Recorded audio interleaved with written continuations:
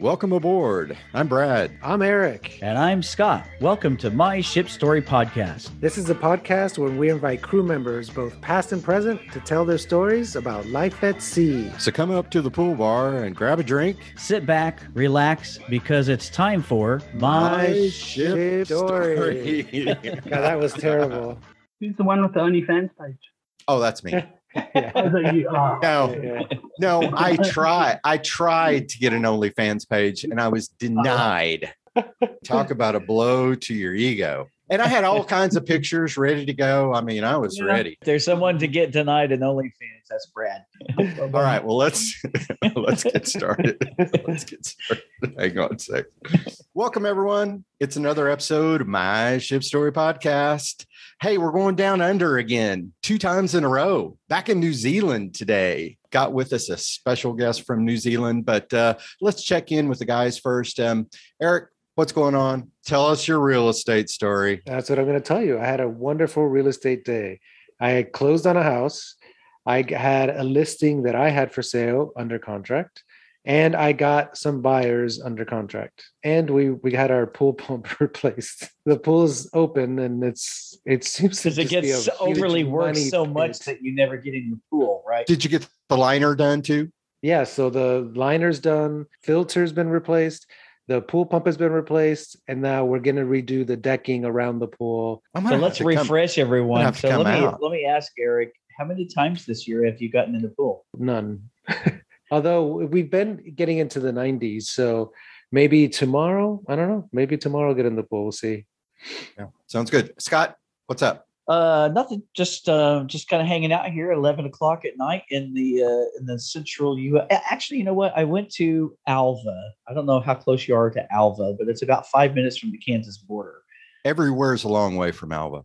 Yes, it is. It's 2.5 hours from here. Is that a town? Very small town. Very almost like literally 5 minutes from Kansas. What? It's not a small town. It's got a university. Northwestern Oklahoma University. Yeah. The football powerhouse. Yeah, football powerhouse. The Fighting Redbirds, I think, something like that. Oh, I don't know. I have no idea. Well, it was small, but anyway, I went there for a barbecue competition. I hate it when I can't remember mascots. I think the definition of small town is going to be very different for you than it is for me. Well, small town, we would say that would be Fay, where Brad is from. Right. Yeah, I compare everything from Fay. Anything that's over 50 people, that's big. That's a big town. No. I think that anything less than about 30,000 is a small town. Oh, okay. Oh, shit. That's half of Oklahoma. Then Alva's a small town. Yeah. Let me say this real quick. So while I was there, like every time I go to a barbecue competition, if it's out in, a small town or something, the last competition I went by the the movie Outsiders House Museum. That was totally cool. And this one wasn't as big, but so I visited the big attraction there, even though it was very small, but it was very cool, I thought. But it was called the Divine Artisan Water Spigot. And this guy had drilled in 1953. He had drilled down, struck an aquifer, and it's been running at 60 degrees since then. And he's left it in, he's since died, a number of years ago, but he had left in his will that he purchased the land around it, and it always has to remain free and open to the public. So people of the town go there every week, every couple of weeks, and fill up 50 to 100 gallons of water. But so I dumped out like 5 of my bottles of water and filled it up, and it's perfectly clean, 60 degrees, which is cold for water, and brought it back. And I mean, it tastes awesome. I thought that was cool. I've never heard of that. That's neat. Divine Artisan Water. Yeah, that's weird. Yeah. All right. Well, that's it. Hey, let's get to our guest today. Like I said, our guest today is in New Zealand, but I don't think that's where he's from, but we're going to find out all about him. Welcome to the show, David Rich. Thanks for being on. Thank you very much. Pleasure to be here. See you guys in the flesh finally. Yeah. You told us you'd been listening to the podcast a little bit. Tell us a little bit about how you got started working on ships. Where'd you get the idea? Finished school in 95 and then got sucked into the hospitality industry in South Africa, where I was born. And we're in South Africa. I was born in Cape Town. Then when I was about 11, we moved up to Johannesburg. And that's where I finished my schooling and kind of carried on there. And yeah, I got into hospitality. And in about 2001, I left a restaurant manager job. And this isn't really for me. So I can't remember where I heard about them, but there was an agent in South Africa called Cruise Alternatives, agency, should I say, and they were running seminars. So I went off to one of them and tickled my fancy. So I applied and we went away for a 3-4 day training course, drank a lot of beer and carried heavy trays around. But yeah, no, we had a good 3-4 days with a whole lot of other people that were interested. And got through that. And then my application was accepted. And in June 2002, I flew out to Miami for my first contract as an assistant waiter on the Millennium Celebrity. Did you apply to many different cruise lines, or was it kind of up to the to the? It was up to the agent. So agent. That's what I'm trying to think. Yeah. So I think he was it was Apollo Ship Chandlers. He was involved with. So then, and I think the agent's main job was to get everyone to get through their first contract and not leave early. Kind of what the whole thing was about, just stick it out, stay there. And then I think he got some sort of money back from Apollo, because I think we had to pay for our first flight out there to Miami, and then after that, once you made it through your first contract, it was paid for by the company. All right, so you started out as an assistant waiter. That's a tough gig. Yeah, it was. Oh, absolutely. Everyone starts as as an assistant waiter. Yeah, it was tough. So I'm just curious, how different was how the job was portrayed to you to the actual job? It was pretty good because the agent we had was, had been on Carnival, I think, and he had done the whole assistant waiter thing. So we got his outlook on it. So it was good, but there were quite a few people, especially South Africans, that after the first 3 months just said, "No, we out of here," and a little bit disillusioned. But I toughed it out, and really can't complain. David, let me ask you this: while you're in wherever for training and stuff, did they train you on like those big trays? Because I remember on the cruise seeing the giant trays with like 1 or 2 entire tables stacked up, like of 20 plates or something. I mean, how does that go? Yeah, we could do 16 plates with the cloche on per tray. Pretty well, and sometimes you'd get a 20 or 24 seater station, so you'd have to run twice. So it was pretty. But yeah, basically for our interview kind of thing, they put a whole lot of big bricks onto this tray, and you had to hoist it up on your shoulder and kind of walk 100 meters with it. And did you know anyone who ever didn't get the balance thing? Obviously you learn that pretty quick, but take a plate off and the whole thing goes over. Yep, me. So after I think my first contract was about 7 or 8 months. After 6 months, I got promoted to a waiter. My first night going up the escalator from the galley, the whole tray came down and just messed the whole thing up. Wait. There was an escalator from the galley? Yep. It was a double-story dining room. Right. But it was just one main galley, so they didn't have a galley on each floor. Yeah. Oh, yeah. Man, that sounds like a recipe for disaster. So it was an escalator, yep. And, when you think of 16 plates with food going down an escalator, the escalator carries on going, carrying all that stuff up, and it eventually jams the escalator up. I was going to say all the food gets in there and mixed in. Totally. And the whole thing stops. You've got 2,000 people in the dining room and a whole lot of assistant waiters behind you too with trays. And that was a recipe for disaster.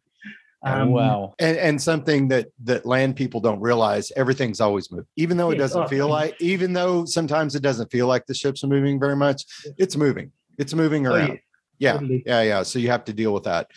I think we've talked about this, about we all had this thing for a while about setting things down or putting things in a certain place where it's not going to move, and that sticks with you for a long time. That still bugs me to put a drink on the edge of the table. I'm like, Well, a neat trick they taught us was, especially on our waiter stations, which was kind of a marble smooth top, they'd take cling film and put it on the top, and then nothing would actually slip off there. Oh, okay. So that was There's all sorts of tricks. But even for ship people, I once went on a sailboat, and that was a whole different thing. If you go on a small, you just it's so much worse. But anyhow, let's get into the ship story. Are you warmed up? Are you sure ready? Yeah, let's hear one.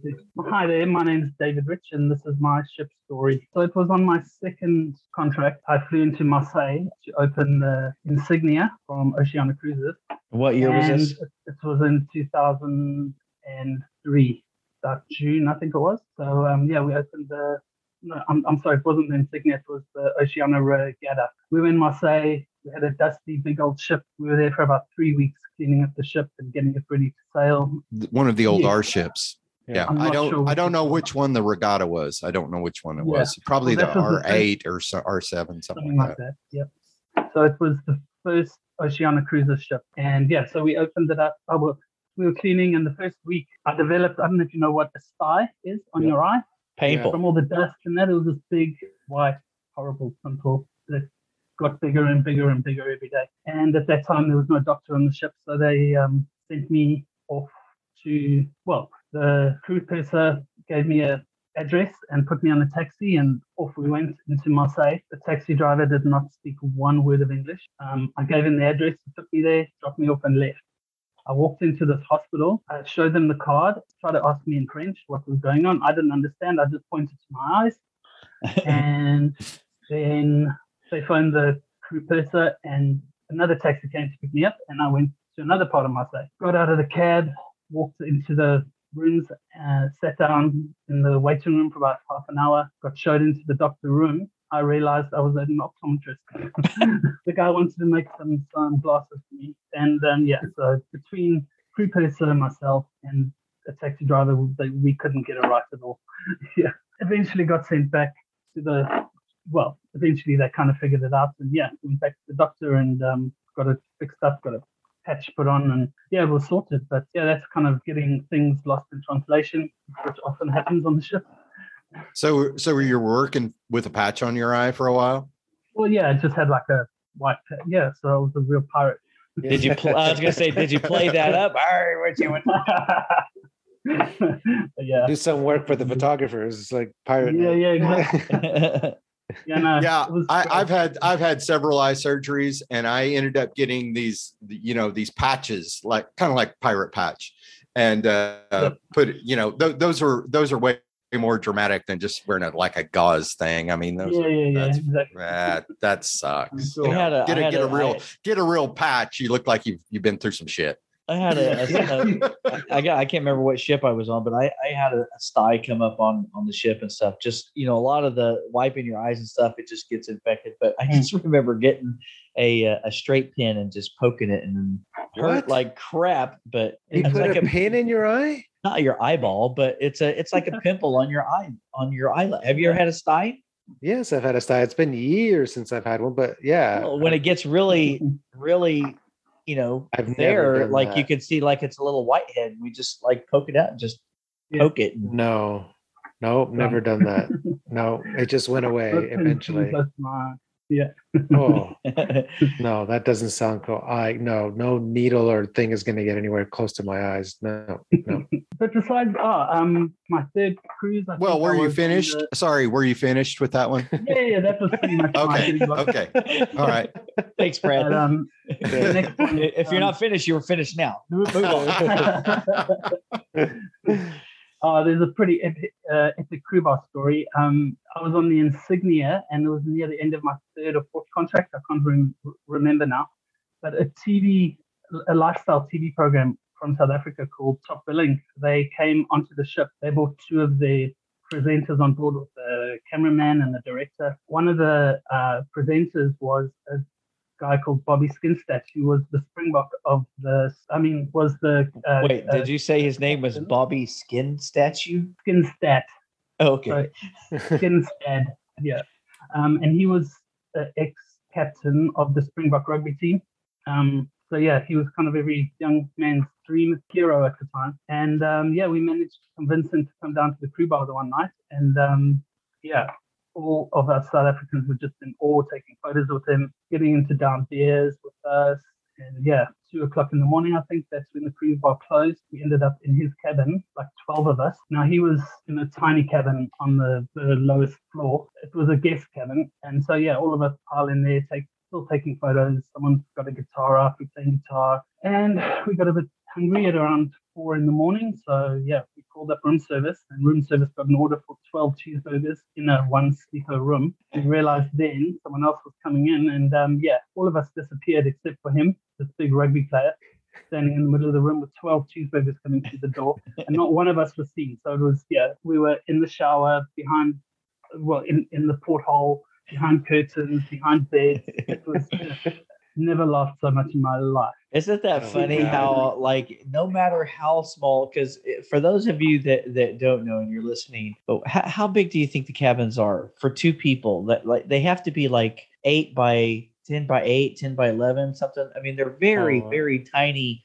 cabins, but you have a decent party in there. And like Rich said, you could fit 12, 15, 20 people in there, but somebody comes knocking on the door. It is amazing how you can hide that many people and shower in your in your locker, under the bed. Like, it's mind-boggling. And that was, one of many crew parties we had that are just, crazy nights. But I think the cruise ships taught me to always be on time for work. Your time management had to be absolutely, because a day off as a person in the dining room was a lunch and a breakfast off on the same day. You work every single night pretty much for 6 months, which I'm sure you guys did. But, if you got a day off, you wake up in the morning, you're in a cool port, so you drop your laundry off at the Chinese laundry, you go have some breakfast, get out, come back, grab your laundry again, have some, then still be able to have a nap because you're exhausted. And so your time management. Did you guys have a port like we had Cozumel, where we all at one point took our laundry ashore, and for like $20 they would do a giant amount of laundry or whatever? Did you guys have that, or did you guys like a crew laundry on the ship? We had a crew laundry, but we just paid the Chinese guys to do it for us. Yep. And we used to just go ashore, and Cozumel was one of the places you do it ashore because it was a lot cheap. It was a lot cheaper than the Chinese laundry. It wasn't cheap. Going to Chinese laundry. The problem in Mexico specifically is, one, they would mix your clothes with somebody else, and you end up like all of you are trying to find your clothes. And two, after a while, it all had a blue tint to it. All of our clothes had blue tint to it. It was no longer white.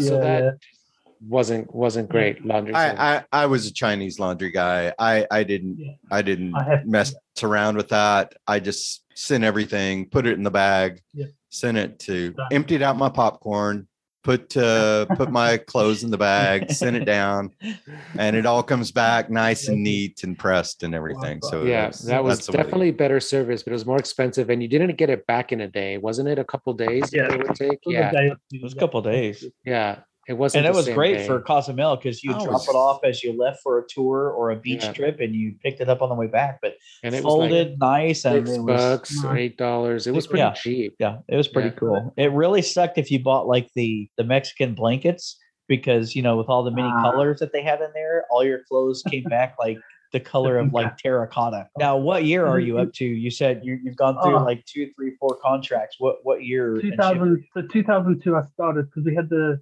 first anniversary of 9/11 when I was on. I was actually on my second contract. I flew back to join the Millennium. So it was a 6-hour jet lag I had to get through. And after 2 days, they said, no, we're going to send you onto the regatta. So they sent me back to France. So I had to readjust to my jet lag again, and then joined the ship there. Then I was part of Oceania, and then I came back to Marseille for my third contract to open the Insignia, and then I bounced around on the regatta and the Insignia for the rest of my. And these were all celebrity, right?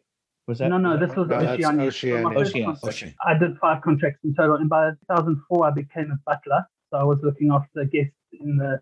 If you know the R ship, the deck 8 and deck 7 have suites, and then right at the back there's 4 owner suites. So you had bigger rooms with big balconies and etc. Lots of soot problems in those back right, suites. I remember that. Yes, quite right. Constant soot because they're on the back and the winds would bring that soot right back into the balcony. That was a problem on Song of America too. If you stood outside and it wasn't a nice cabin like this, but out on deck, you'd get full of soot on Song of America as well. As a butler, we got 12 cabins in total, including one owner to look after. And in those days, well, I think by then it had gone to prepaid gratuity. So you weren't kind of trying to hand out envelopes on the last day, etc. It was all kind of sorted. And if they gave you some, a tip or something, it would be over and above. So it was pretty cool. How many butlers are there on those ships? 4. So each of us had either a port or starboard side on deck 8 or deck 7. I'm unfamiliar with the position of butler because when I was on ships, we didn't have those. Tell us exactly what a butler's duty was. Were you like a glorified cabin steward or? No, so you weren't. You kind of had one foot in the housekeeping and one foot in the restaurant side. So you'd basically look after them. If they want to do to unpack their bags and stuff, you would, but hardly anyone did that. And it was a pain in the ass if they did, because that takes about half an hour on embarkation. Well, half an hour to an hour sometimes on embarkation day. Port excursions, they wanted that, fill out the form and give it to you, and you'd sort it out with the concierge or the port excursion team. You would be the go-between between the concierge and the guest. You'd take their laundry down, get it and get it back to them. You'd do breakfast. That was huge. You'd serve them breakfast in their cabins. They'd fill out a little form every night, put it outside their door. Well, we hope they would specify a time, and then as butlers we'd get in about an hour earlier and set up just trays of like 50, 60 trays. Put whatever they wanted on, and then we'd just run them out, for breakfast. We'd organize them bookings in the specialty restaurants. We had 2 on board over and above the main restaurant. And we'd also on occasion serve them dinner in their suites. So we'd set up the table and whatever on their balcony or in their suite and do dinner from any of the restaurants, and obviously wine, champagne, coffee, tea, whatever they want. And you'd get to know, Miss 802, she wanted her Earl Grey tea ready for her when they got back from the dining room. So you just get that ready for them and, try to get it right every time. And they'd love you. When you're doing the butler thing and you're bringing somebody, do you ever bring anything or have a weird request? They wanted you to bring their food and you ever walk in on anything funky or weird? No, look, not walking in on anything, but I'll tell you, I've been requested things from from strange areas of the room, because I walked in the one morning. It's not the hugest cabin, so the first thing you go past is the bathroom toilet door. So it was an elderly couple. She was standing in her underwear, and she was quite happy for me to come in. So I said, come on in. I walked past the toilet, and the old man's sitting on the toilet, and was also quite happy for me to come in. And I'm like, oh, sorry, I'll go. And he's like, no, come on in, David. Come and help me, please. And you're just standing there bright red. You're like, oh God, what am I doing? And she's chatting to you about excursions for the day and what they're going to be doing, standing bra and knickers basically. And he's sitting on the toilet having his morning, whatever. And you just got to deep breath and just go on with it. They weren't uncomfortable. I was the only uncomfortable person in the room, but just went with it. And a few of the times you'd, especially in the owner's suite, you'd have a few parties, especially tea days where they'd invite all their friends over and they'd just have a bottle of tequila or a couple of bottles of wine going. And I've played a few drinking games in their suites before. Okay. Well, not really drinking games, but I'd have a swig of wine here and there and make my excuses and go. But the best thing to do is to walk around the dining room at night and kind of spot your guest having dinner with someone else and wave at them, and the guest will, that's my butler, It's like, and Do you ever wear a butler to like a swing, like a group of swingers or anything? And they're like, hey, no, nothing like that. No. well, actually, while we're on this, let me ask you that in your time on ships and stuff, did you ever hook up with a passenger? No, not my first 4 contracts. I had a girlfriend back home in South Africa. She was finishing a study. She joined me on the ship, and we managed to organize to be on the same ship. She was in the bar, and I was a butler. So yeah, it was. Oh. No, I didn't hook up with any passengers. Now, on your times on the ship, where would you say the strangest place that you did it on a ship? I was a cabin boy all the way. Unfortunately, nothing special there. Cool. Yeah. Well, some of those small ships, there's not a lot of places you can hide. You know, there's exactly. just not. Yeah, it's not like some of the bigger ships that you can find like just hidden away places. So, so it's a little tougher. So we're talking about 70,000 ton ships here. Yeah. So they're not. There's not a lot of and. Our ships were not 70,000. You're talking about the Majesty was 74,000. Oh, wait, 30? No, 30. They were maybe like 30. Those ships were really small.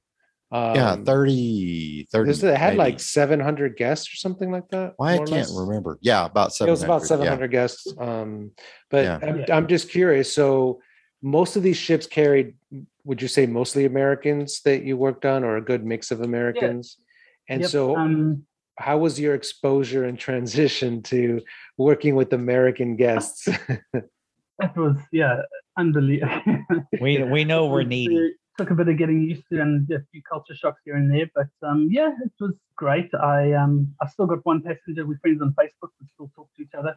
Americans would definitely took a lot of getting used to, but once you were there, especially one of your previous guests nailed it on the head when he spoke about that lady in the dining room that walks in with the 20 different bags and the yogurt pot and the that really. We do not claim people like that. And I don't know if you on your days on the cruise ship, if you had cruisecritic.com. Cruise what? Cruise Critic. Yeah. Yeah, I'm familiar with it. Yeah. Yes, I'm familiar with it as well. Well, when I was on, it was a big thing, and we'd get people coming on and telling you their cruisecritic.com rating and who they are, and so you're gonna be in for the high jump with them.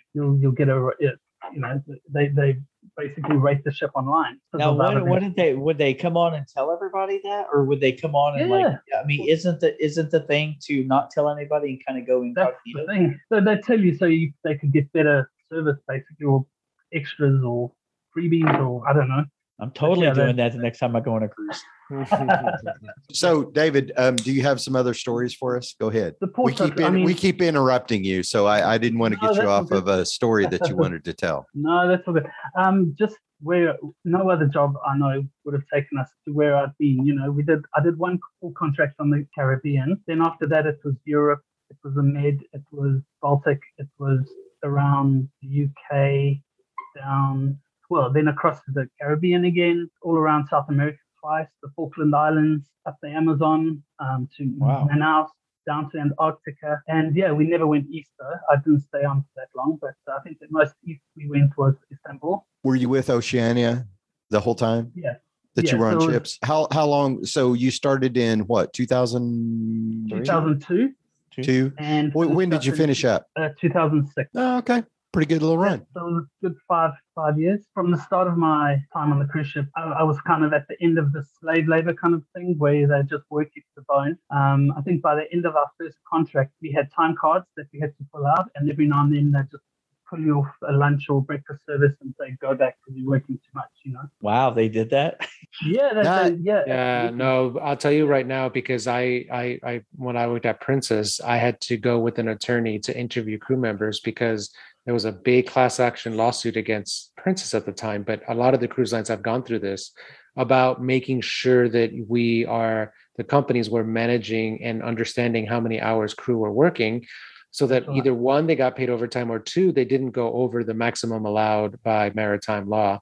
And so it was a really big case that I just sat there all day interviewing crew members with this attorney, who were going to sign into the class action lawsuit or not, or however it goes. So, and that was in the early 2000s. I say early to mid 2000s, where it was a big thing, because before, nobody ever checked the hours we worked. And there are laws out there about how many hours you can work somebody. Now, trying to get my kids on the ship now, that was one of the things that they were like, well, are we going to work like 90 hours a week and stuff? And like the lady that was interviewing, she's like, no, you have cards now. When you go, when you do work in the theater, what lounge, whatever, you punch in and you punch out, and they're only allowed to work so many hours for, like you said, maritime law and stuff. So yeah, but it's still pretty high. I mean, I think it's still like legally they can work you up to 13 hours a day. Yeah. It's still a lot of hours. Legally, they can work you that much. When I first started, we got,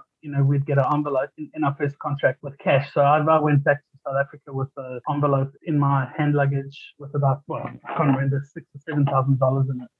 And I was crapping myself because I'd never had so much money. I didn't know if I was allowed to have that amount of money on me or not. But then by the second one, I think internet banking had kind of got better. So I was getting paid straight into my account back home, then had my credit card on the ship that I could use. Right. That works a lot better than what we did, which was all cash. But I remember there was at the Port of Miami, there was like a trailer that was a bank. And I don't remember what bank it was, but I had heard from somebody that worked for that bank, said that the largest deposits in the entire country were from that branch that worked at the pier in Miami. Yeah. Wow. And probably most of those were waiters because they made the most on the ships. Yeah, but we all got paid cash. So I used it too. I had a bank account at that bank, and I'd go in and do deposits because what were we supposed to do? We had all this cash on us. Well, I never saved anything to get there because, I think they did it on purpose. They would pay us like when we pull into Cozumel and then go in there and, I'd blow my whole check on the dancers because I was drunk on rum punch and buying shit. But now when I was on Renaissance, we had direct deposit. We had, and maybe it was because I was US, but I would get a portion of my check just directly deposited into my account at home. Okay. So I didn't have to. My problem is that I didn't keep enough cash. I had too much going home and I'd run short on cash. Luckily I had a safe with about $100,000 in it, which tied me over occasionally. Yeah, there's little safes in your cabin. Oh man, padlock. Oh no, I had one in my office with a lot of cash in it. Oh yeah. Hey, so David, when you were mentioning the places that you went, do you have a favorite and a least favorite port, favorite or least favorite ship? I don't have a least favorite ship. They were all pretty much great, and I've got such great memories in all of them, and the people just make it so. My favorite port, though, I have to say is Barcelona in Spain. That, I don't know, it was just, and we'd spend 2 or 3 days there sometimes. So I really got a chance to see it a lot. The worst port, Marseille was pretty dull because I spent so much time there. We opened 2 ships there, and that I didn't enjoy it at all. The Caribbean was awesome. There were some of the ports in Chile, in South America, that were pretty rough. Open air butcheries, etc., with meat hanging everywhere, and that could be pretty rough. But you haven't been to China, have you? No, I haven't. Yeah. Where it's like cats and dogs. You just like pick the animal you want them. Yeah, they're in cages and stuff outside, and you just kind of they're in buckets. You recognize a restaurant because it's just tons of buckets setting out front, and you choose where you want a fish or a frog or a shrimp else. Or they're all there, and you just point it. That's what they cook for you. That's what they cook for you. Turkey was another place. The bucket menu. Yeah. Turkey was another place I didn't enjoy because that was, I don't know, they could smell a foreigner from a mile away and they'd just double their prices, So you'd buy a couple of Jack and Cokes and end up paying $40-50 for it, and it's like, and you could argue, you could do whatever. You weren't going to win, What made you end your career on ships? What got you off? So I started when I was about 23, 24, and I finished up when I was about 28, 29. Every time I'd come home on vacation, your friends, they're now married, they're now having kids, they're now planning their 30th birthdays. When you left, everyone was having their 21st, and you're going through that phase. Now you in this little bubble on the ship by yourself, and you can make yourself as much known to the world or as much not known to the world as you like. So you live in this carefree little bubble, drinking $1 Heinekens in the crew bar, and or $1.50 Coronas. I don't know if that price has changed yet. Oh, they did, because when we were out there, it was 50 cents a beer. Oh, wow. Okay. Yeah, in the 90s, it was 50 cents a beer. Yeah. And that was a Heineken too, yeah. And yeah, kind of, I was saving money. I bought a little house in South Africa, bought a car, got all, rented out the house, kind of started all that. But yeah, I just kind of thought, I've done my 10,000 hours. I've had a ball, and let's carry on with life now, So it was something clicked in my head, that last contract, and I just said, no, that's it. I'm not going back. I'm done. It was great. I've got awesome memories, awesome photos, awesome stories, and carry on with life. So yeah, then I went back into the hospitality industry again in South Africa. Met my wife, got married, child, and yeah. How'd you get to New Zealand? Well, just South Africa being pretty unsafe. We just got an opportunity. We applied to move to New Zealand. We had to get a work visa, and restaurant manager was on the skill shortage list. I qualified for a work visa, so I came over for 4 months, started the job, organized the house and all that, and then the family followed after 4 months. And yeah, we've been here and happy ever since. Sorry, doing what in New Zealand? I'm now working in the theatre as a food and beverage manager in the Isaac Theatre Royal in Christchurch. But yeah, I started off at a restaurant. Oh, so you're in Christchurch too? Yes. Yep. Someone else? Maybe I missed that part. No, you haven't heard it. You haven't heard it yet. We just recorded it last week. Yeah. But cool. we had another. It's coming up in a couple of weeks. Oh, cool. Yeah, another Christchurch. Well, what's funny? Yeah, when you guys can hook up. Yeah. Exactly. When you first started speaking, I was like, wow, his accent isn't so strong, because we had just talked to a Kiwi last week, and whose accent, is very typical. And I was like, wow, that's a really mild New Zealand accent. I worked with one Kiwi person on the cruise ship, actually, over all my years, and one Australian. Do you want to tell us anything else? Anything else you want to leave us with? Starting on the cruise ship as an English-speaking person is challenging, because you're kind of walking into a dining room that's full of non-English speaking people, and so you immediately become a target. You're like, well, that guy, so yeah, you get your cutlery nicked, or your, get a bit of a hard time from everyone. But yeah, I stuck it out, and I recommend it to anyone to go work on the cruise ship and to experience it. It's a lot of hard work, but work hard. Do you guys ever play jokes on anybody, or anybody ever steal your silverware or plates? Or yeah, of course. That was so when I was a waiter, my assistant waiter's job while we were having our waiter briefing was to do this Mission Impossible crawl around the dining room to find leftover cutlery or extra cutlery or steal cutlery from someone else because mine had been stolen.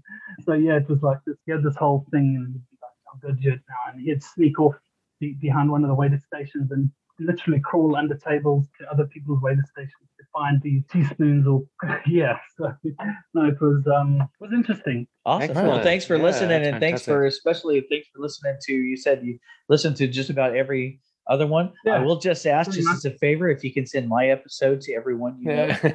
I need some love on my episode. I'm running a distant third place. We appreciate you coming on. Great. All right. See you later. Bye. Okay, bye-bye. Bye. Bye. Awesome. Yeah, good stories. Yeah, no, he's a super nice guy. Very nice.